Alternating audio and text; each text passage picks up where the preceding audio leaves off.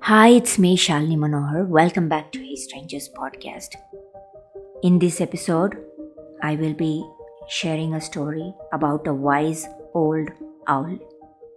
And this story tells us that you need to be more observant, talk less, and listen more. So you can ask me what will happen if I talk less and listen more. This will make us wise. Let me share this story with you. There was an old owl who lived in an oak tree. Every day he observed incidents that occurred around him.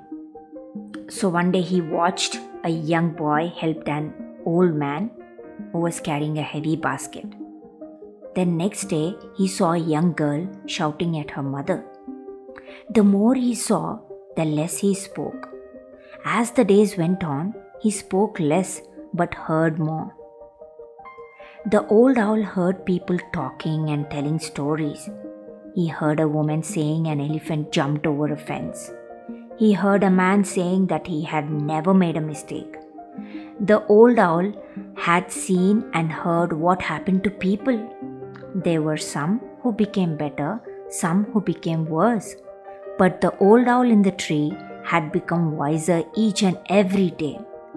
So I feel, listeners, that if you talk less and listen more, you become wise, understand better, you can take decisions better.